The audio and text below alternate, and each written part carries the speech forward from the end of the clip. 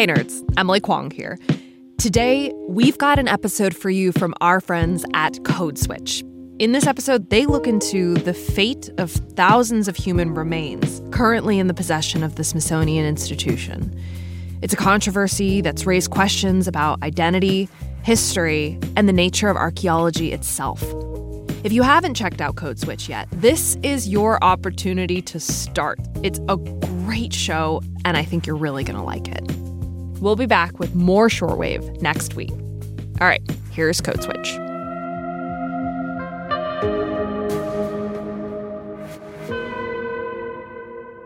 I'm Gene Demby, and I'm joined this week by my teammate, Kumari Devarajan. She's a producer on the team. What's good, Cuckoo? Hey, Gene. All right, Kumari, so I know you have a story for us that you've been reporting out for some time. I have no idea where this story is going, so I'm hopping in your metaphorical car and letting you drive us to wherever you're driving us. So where are you taking us? So about a 45-minute drive outside of Washington, D.C., there's a small Maryland suburb called Suitland, and it's your typical suburb. Lots of strip malls, the whole deal. Mm-hmm. But there's this one spot in particular on this busy road across from a nail salon and a dentist and a liquor store and a gas station. And so behind this very secure black fence with barbed wire and signs that say no trespassing, there's a couple of huge, ugly beige buildings with no windows. So it's like one of those weird, secret D.C. area government buildings with stuff going on that we will never know about? Yeah, well, it turns out, and this is where it gets kind of grim, in one of these nondescript buildings in the middle of the suburbs, there are thousands of human remains. What? That is not where I thought you were going with this, Kumari. So is it some kind of morgue? Not quite. It's actually part of the Smithsonian's National Museum of Natural History. And a lot of those remains, more than 10,000 of them, belong to Native American people. Some are almost complete skeletons, and some are just individual bones. And they're in drawers, in these cupboards, in these rooms that have no windows and are climate controlled. All right, so I have so many questions. Like, for starters, why are there all these remains, all these bodies in this building, in this random D.C. suburb? Like, what? Today, I'm going to try to answer that question. And we're going to be looking at some specific remains that people have been fighting over for more than a decade. Nearly 1,500 of those native remains were excavated from Florida. And one native tribe has been fighting the Smithsonian to get those remains back to Florida. This is a story about that fight and the hundreds of years of scientific practice that got us here. For more than a century, what it meant to be a good archaeologist was to dig things up, to then preserve them forever. Museums typically, once we receive something, we hold on to them and we don't get rid of them. We're going to draw the line in the sand. We want them all back. Those first two voices you heard belong to an anthropologist and a museum officer, and we're going to get to them a little later. That last voice you heard belongs to Tina Osceola. She's a member of the Seminole tribe of Florida, and the Florida Seminoles are the tribe that's been leading this fight to have these remains returned. They're a relatively small tribe of about 4,000 people. They're also called the Unconquered because they fought 3 wars against the U.S. government and never lost, and they successfully resisted U.S. attempts to relocate them. And they're also the owners of the Hard Rock Cafe chain. What? That is, okay, that's, of the many things you said there, right there, that might be the weirdest thing that you said about her. It's pretty random. All right, so tell me more about Tina Osceola. I think like how I define myself every day is I'm a grandmother, a mom, a daughter, a sister, a Seminole woman, just living my life. Tina also directs the tribe's historic preservation office, and I want to tell you a little story about her and how she got into this fight. It starts in the year 1983, when Tina is just 15, and she enters the Junior Miss Seminole pageant with a bunch of other Seminole girls. You know, some of us, not me, but some of them had the big hair, you know. And Sure, Tina. So everybody in 1983 had that flash dance hair but you. But okay. Yeah, sure. not her, though. but she ended up winning that pageant. Okay, Miss Tina. And part of her role as Miss Junior Seminole was to travel to conferences with other Native youth. Then you meet, let's say, Miss Navajo, Miss Indian World. You get to hear them speak about what it's like for them. And really, I took those issues in. In a way, the pageant led her to become politically activated. She said it connected her to struggles all over Indian country. I do have a keen understanding that whatever we do here in Florida as a Seminole, whatever we fight, or whatever crime we might commit, affects tribes across the nation, like a ripple effect. Today, Tina's fighting the oldest museum in the Smithsonian, the Museum of Natural History. She's trying to get those 1,500 native remains back to Florida. And those are just a fraction of the ones sitting in Maryland. I was hired originally to work in the repatriation office because I had repatriation experience. New voice just dropped. Yeah, that's Bill Billick. He's been working at the Museum of Natural History for 27 years. And back when he was first hired, he was kind of a rare find. Not many people had worked with Native people on human remains. Now he's the head of the repatriation office for the museum. So that's the office that makes decisions about returning Native remains and other artifacts to tribes. And Bill told me that he considers repatriation of these remains a social justice issue. In that Native Americans have been very badly treated in this country, and their cemeteries were excavated and remains removed without their permission. So, Kamari, who was digging up all these remains? It's a long list. So ever since Europeans arrived in this land, it's been grave looters, scientists, the U.S. government, and we're going to get into all that later. Okay. But just so you know, it's hundreds of thousands of remains over the course of U.S. history. And the Natural History Museum, where Bill works, ended up with some of them through donations and their own excavations. So by the time you get to the 1980s, the Smithsonian had acquired around 18,000. Wow. That is a lot of remains. And they're in that building in Maryland that you visited. Do we know who those remains belong to? I mean, Gene, if everyone agreed about whom the remains belong to, there would be no story here, and I would not be talking to you. That is a very fair point, Kamari. But here's where it gets tricky. This is where it gets tricky? Well, okay, trickier. In 1989, Congress passed a law, and among other things, it called for the Smithsonian institutions to return Native American human remains and artifacts that had been taken. And since that law passed, the museum has released about 6,000 Native remains, so that's about a third of where they started. Okay, but what about the other 2/3 of those remains? Like, we're still talking thousands and thousands of bodies and body parts. Is this where the Seminoles come back in? Bingo. So in 2011, the Seminole tribe requested to meet with Bill's team about the remains from Florida. But at the time, the museum would not consider handing them over to the tribe. And here's why. Even though the law now said that they were to return Native American human remains, we were to return them when we could be able to culturally affiliate them. Culturally affiliate them, which in this case means... Okay, so basically, the museum wanted to be sure that the remains were connected to the Seminole tribe before they returned them. It's a standard that they call cultural affiliation. So the museum does research to see if they can connect the remains to a federally recognized tribe.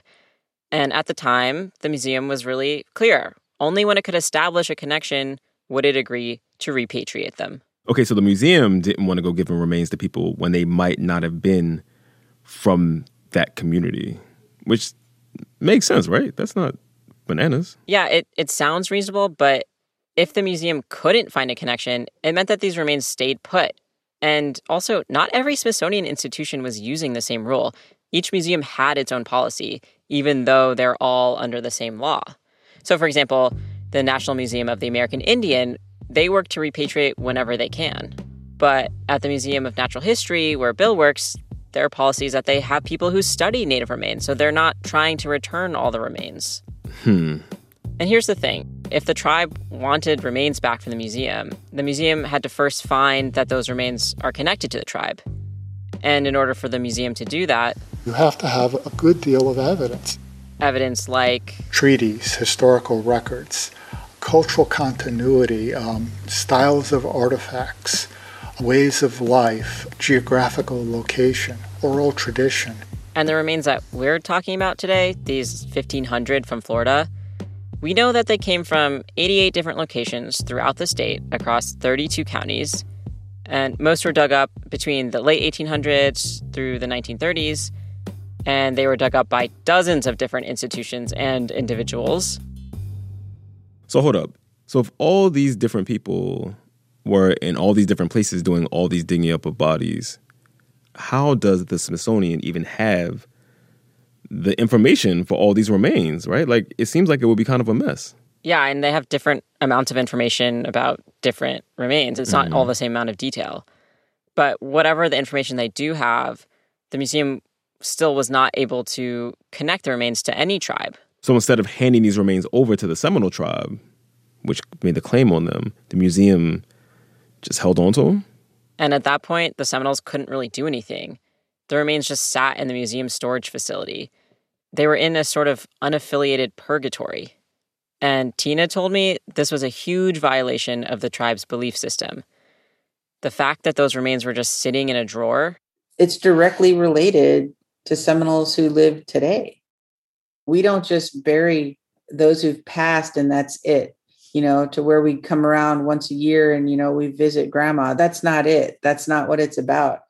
Tina told me the situation means the people in that building, they can't rest. Our ancestors, their health continues on. The importance of their health and their spirit carries on beyond when they live here. And that's why she's been fighting with the Natural History Museum for 10 years. She says nothing good comes from having them stay with the museum. You can't prove to us that you're doing anything that will better humanity. So we're telling you that your possession of our ancestors is hurting our people that are living and walking today. It's affecting the health of generations of Seminoles who haven't even been born yet. We want them put back. So what is Bill's stance on all this? Because he described the repatriation of the remains that are in the Smithsonian's possession as a social justice issue. But now the Natural History Museum is still holding on to thousands of those remains. I asked him about that. What is the value of these remains having been at the museum for the, at least maybe just in the past 20 years? I think it's like, why do museums have collections in general? I think it's because there could be what questions can be learned from them, what questions will be asked in the future, what questions can we ask now. And sometimes we don't know the answers and what the questions will be. So Bill is saying they're holding on to them because they don't even know what scientific questions these remains might be able to answer at some point in the future. I wonder what Tina thinks about that. That's my other favorite one. We don't know what we don't know. Another one was technology could be developed in the future that could reveal so much, but it's just not developed yet. How do you fight that? According to Tina, this idea that there wasn't enough evidence to link the remains to the Seminoles, that's BS. And these standards that the museum was using to determine what is worth returning, there's simple roadblocks, culturally unidentifiable, culturally unaffiliated. So there's all of these different loopholes for museums, research facilities, whatever, to hold on to these items and human remains. So Tina thinks they're just stalling, but saying that it's about these standards. They won't come out and say those remains belong to us, but they have institutionalized a process that claims ownership over our ancestors. We know that there are ancient ones and we want them put back. So hold up a second. Is she right though, Kumari? Like, are these remains that we're talking about here, are they Seminole ancestors? It depends on whom you ask. So Bill points out that the Seminoles are most notably descended from Creek people who moved into Florida around 1700. And a lot of these remains are from way before that time. But when the Creek people moved in, it's very likely that they mixed with native people who were already in Florida and that the Seminoles who are alive today share ancestry with those remains from Florida. But that doesn't mean that they are culturally affiliated. So Bill says biological affiliation is not cultural affiliation. Can you explain the difference? Culture is about life ways, practices, how you see things. Otherwise, if we just use biology, every tribe in for instance, the United States might have members who married into their tribe from other tribes. So every tribe then would be culturally affiliated with everyone based on biology. So this thing that Bill is saying is something that we talk about a lot on Code Switch, right? That people, for example, take ancestry tests, right? That show them that they're like 1/18 something, right? It doesn't mean you share an identity with people because you have similar biological markers. Yeah, that's true. But part of the question is who should be deciding whether a connection is valid in the first place? Yeah, I guess you're right. So, yeah, why does the Natural History Museum get to be the arbiter? The Seminoles say they have their own oral traditions and beliefs that connect them with these remains. And they've done their own scientific studies that connect them as well. But the museum had the final say. And they'll tell you that, well, the Seminoles are rather new to Florida. That's what we hear. They don't have the same cultural belief system. And so we have no voice in that. We're sitting there being told who we are. We know that's not true. Almost a decade after asking the Natural History Museum for the remains, the Seminole tribe put the museum on blast. That is a publicly funded institution. Ultimately, their budget is controlled by Congress. Tina and the Seminole tribe started a public campaign called #NoMoreStolenAncestors. They talked to reporters. Tina gave lectures. They got the United Southern and Eastern Tribes and the National Congress of the American Indian to pass resolutions urging the museum to give the remains to the tribe. And the Seminole Tribe's museum publicly ended its relationship with the Smithsonian. So, did this public pressure campaign work? After the break, what would it actually take for the tribe to get these remains? Plus, what does all of this say about the field of archaeology? It seemed to me that a lot of archaeologists cared a lot more about dead Indians than living ones. Stay with us, y'all.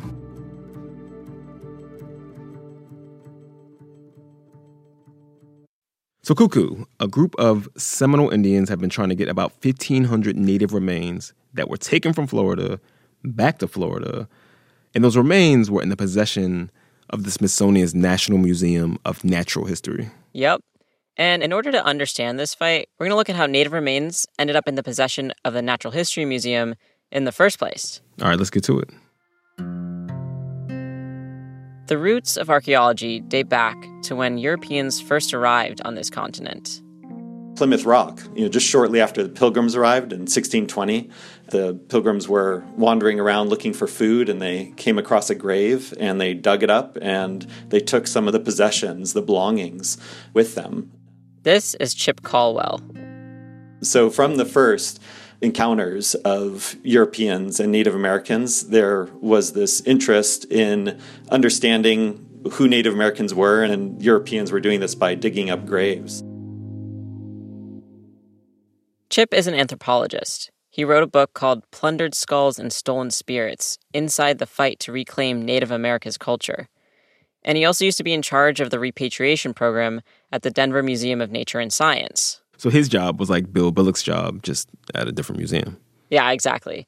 And I want to tell you some of Chip's story because it gets at some of the reckonings that science has had over these very questions. So Chip was first bitten by the archaeology bug in the early 1990s. He was in high school, and he had started taking archaeology classes and going on digs. The very first time that I found an arrowhead, I was doing a survey out in the Sonoran Desert outside Tucson, and, it's just like this little moment where you're connected to someone from the deep past, maybe thousands of years ago, and I lifted it up, and I jumped up and down, and I screamed. It's that thrill of excitement. That excitement at finding something from the past was something that had been animating people for centuries. And it started with digging up graves to find items that might be valuable, but also to dig for information. So, for example, you have Thomas Jefferson digging into a mound on his property, a burial mound, to try to prove the antiquity of North America. I mean, if this is Thomas Jefferson, I feel like there's something more sinister to the story. But, okay. Yeah, this grave digging thing is kind of a cliche in popular culture, right? In action-adventure movies, somebody takes some artifact from a grave or a tomb somewhere, and then the action ensues. Because usually in the movies, upsetting the grave always unleashes some calamity, some evil. Yeah, but in real life, there seems to have actually been zero consequences for grave robbing. Right, exactly. I didn't realize that people have been digging up bones for research for this long. Yeah, and then all that digging, that led to the advent of museums. Because they needed places to put all this stuff that they excavated. Right. So by the mid-1800s, you start to see a bunch of museums opening up all over the place, like the Smithsonian's National Museum of Natural History. Museums then are really formed to collect the natural world and to collect human history. Essentially, they were trying to learn about the world they were living in and the people who had been living there. They were learning things about native civilizations like gender roles, diseases, social status. Sure. Okay. So you have a lot of these like white archaeologists digging up Native American graves as part of their practice. I mean, I feel like you're setting aside the living Native Americans who might have been able to illuminate this for them. And of course, the period you're talking about, like in the 1800s, where these museums are popping up, is the same time that the U.S. government is carrying out a bunch of active wars against Native people. And settlers were carrying out genocides against indigenous people, like all over North America. Yep. So I'm guessing a lot of people didn't see all this digging as a benefit to all humankind. Of course, from the Native American perspective, many tribes will say, we don't need archaeologists to tell us who we are. We know who we are. We know this because our ancestors have taught us.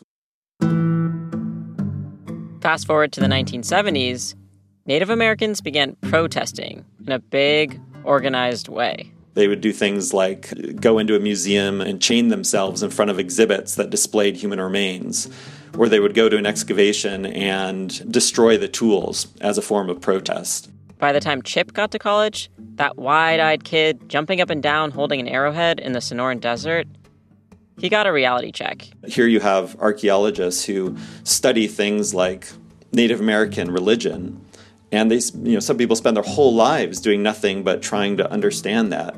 And yet here we're contemporary Native Americans saying our religious beliefs say that we should honor the dead, that we shouldn't have our ancestors on museum shelves. And so it seemed to me that a lot of archaeologists cared a lot more about dead Indians than living ones. And that was really hard for me to make sense of as a young person coming up into the field. The protests where people stopped digs and chained themselves to exhibits, they had an impact. In 1989 and 1990, federal legislation was passed that stopped most excavations of Native American graves, and it required museums to repatriate the Native human remains in their collections, including that law we talked about before the break that was specifically aimed at the Smithsonian. But, of course, that's not the end of the story. 30 years after the law passed, the Natural History Museum is still holding on to thousands of Native remains. Chip says that's because in the U.S., the field of archaeology was essentially built on studying those remains. For more than a century, what it meant to be a good archaeologist was to dig things up, to then preserve them forever.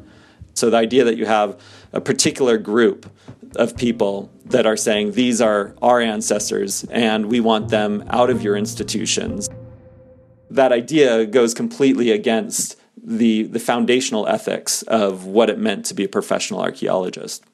Even as the laws were being passed, some big, powerful museums joined forces with major scientific organizations to try to amend the laws in their favor. And they succeeded to some extent. Those laws limited the ways that Native Americans could get control of Native remains from museums. Most fundamentally didn't allow Native Americans to just go in and reclaim their ancestors. There would be many hoops, many limitations. And, maybe one of the biggest limitations of all was this question of cultural affiliation. Cultural affiliation, if y'all remember, is that standard that a lot of museums use to establish a connection between remains and a specific tribe. And it's the reason the Natural History Museum did not hand the remains to the Seminole tribe. Chip says this business of cultural affiliation can be really subjective. Cultural affiliation was purpose-built to depend on the judgments of museum administrators. He told me the story about 5 different museums that had remains from the same site in Greenfield, Massachusetts. Among the museums, 3 different conclusions were made about whom the remains belonged to, and the remains were all taken from the same place. When you see one site dealt with by different museums differently, that proves, the point. There is no objective standard. So if you're a tribe trying to get these remains back, what are you supposed to do if all these museums are using different standards and coming to different conclusions about who these remains belong to? So sometimes when that happens, museums have asked the tribes to decide what they want, which Tina told me is what the Seminoles would prefer. I mean, if there's going to be a disagreement, at least let it be worked out by native tribes and not museums. Right, that makes sense. So what does Chip have to say about the Natural History Museum? He says they drag their feet when it comes to returning remains. For example, when a claim is made, they write incredibly thorough reports. I mean, these are dissertation-length reports. I know of no other museum that goes to such lengths. And on the one hand, it's amazing, right? Because you have all this information and probably even a lot of tribes benefit from the kind of information collected. But the trade-off is the pace at which you can address these claims. I've seen some of these reports that can be 200 pages long. So Chip is saying the Smithsonian has been doing a lot of studying, but not a whole lot of returning. Exactly. That's how museums get in the way of repatriation. That's how they slow things down to such a point to either frustrate tribes or to simply hope that if you go slow enough, you're not going to return ancestors over the long term. And the Natural History Museum's sluggish pace, it's been called out before. In 2011, the Government Accountability Office put out a report on the repatriation efforts of the Smithsonian. So this is like a report card on the repatriation office at the Natural History Museum. And based on what we've been hearing, I'm guessing they did not get straight A's. Yeah, not quite. So the title of the report, Much Work Still Needed to Identify and Repatriate Indian Human Remains and Objects. Much work still needed to be done. Sounds like an incomplete. It sounds like when your teacher is trying to be nice and you're like, your child has so much room for growth. Yeah, so a couple highlights from the report. The Smithsonian originally estimated that the repatriation process would take about 5 years. However, at the pace that it is progressing, GAO believes it could take several more decades to complete the process. Several more decades. Yep. The report also called out the Smithsonian for not giving Congress information about their process. Given the length of time this process has taken and is expected to take in the future, policymakers do not have information that would keep them apprised of the Smithsonian's repatriation efforts. So that's bureaucrat speak for y'all taking too damn long. Yeah, and it's not just the Natural History Museum that hasn't acted fast enough. Other museums are still holding on to these remains. Mm-hmm. In 2020, so 30 years after those laws were passed, more than half of the native remains that were in museums across the country had not been returned. There were still more than 115,000 skeletons in America's closet. In March 2019, members of the Seminole Tribe of Florida met with representatives from the Natural History Museum.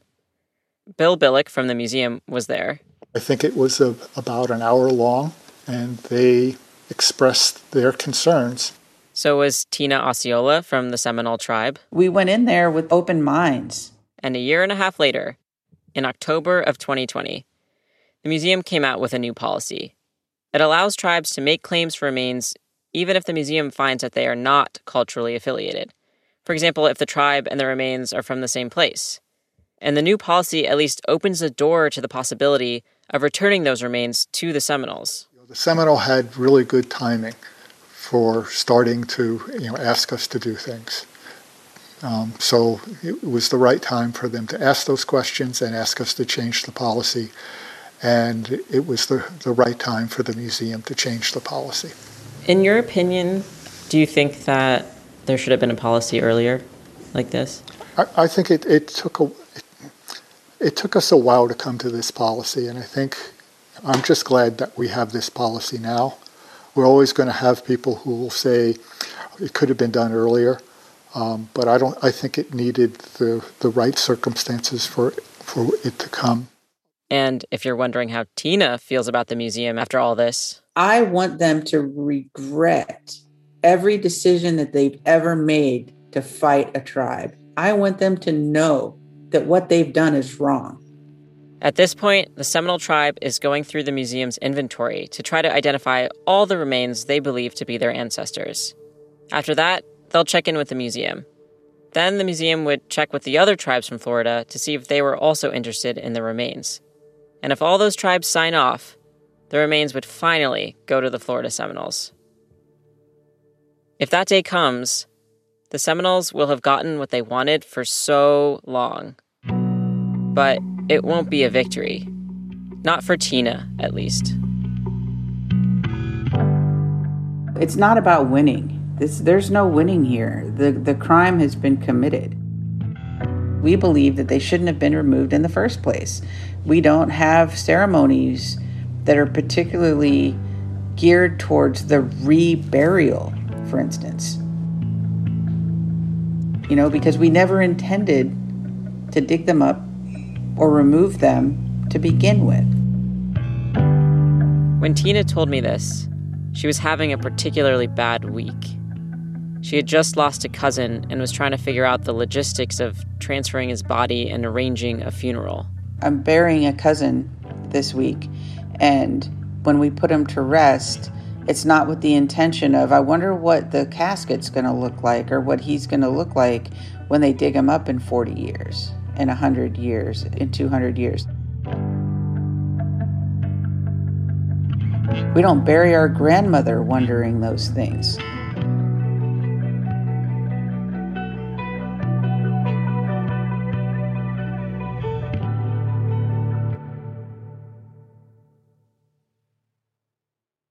That's our show. Kumari, you want to stick around and do these credits with me? Duh. Please follow us on Twitter and on the gram at NPR Code Switch. But if email is more your vibe, ours is codeswitch@npr.org, so hit us up. And subscribe to the podcast on NPR One or wherever you get your podcasts. And you can subscribe to our newsletter at npr.org/codeswitchnewsletter. This episode was produced by Kumari. It was edited by Leah Donnella, me, and Steve Drummond. Shout out to the rest of the Code Switch squad: Karen Grigsby Bates, Alyssa Jong Perry, Christina Kala, Jess Kung, Summer Tamad, and Sam Yellowhorse Kessler. Our art director is L.A. Johnson, and our new intern is Asia Drain. I'm Gene Demby. And I'm Kumari Devarajan. Be easy, y'all. Blessings. No, so bad. No, 1,000%. Keep blessings, 1,000%.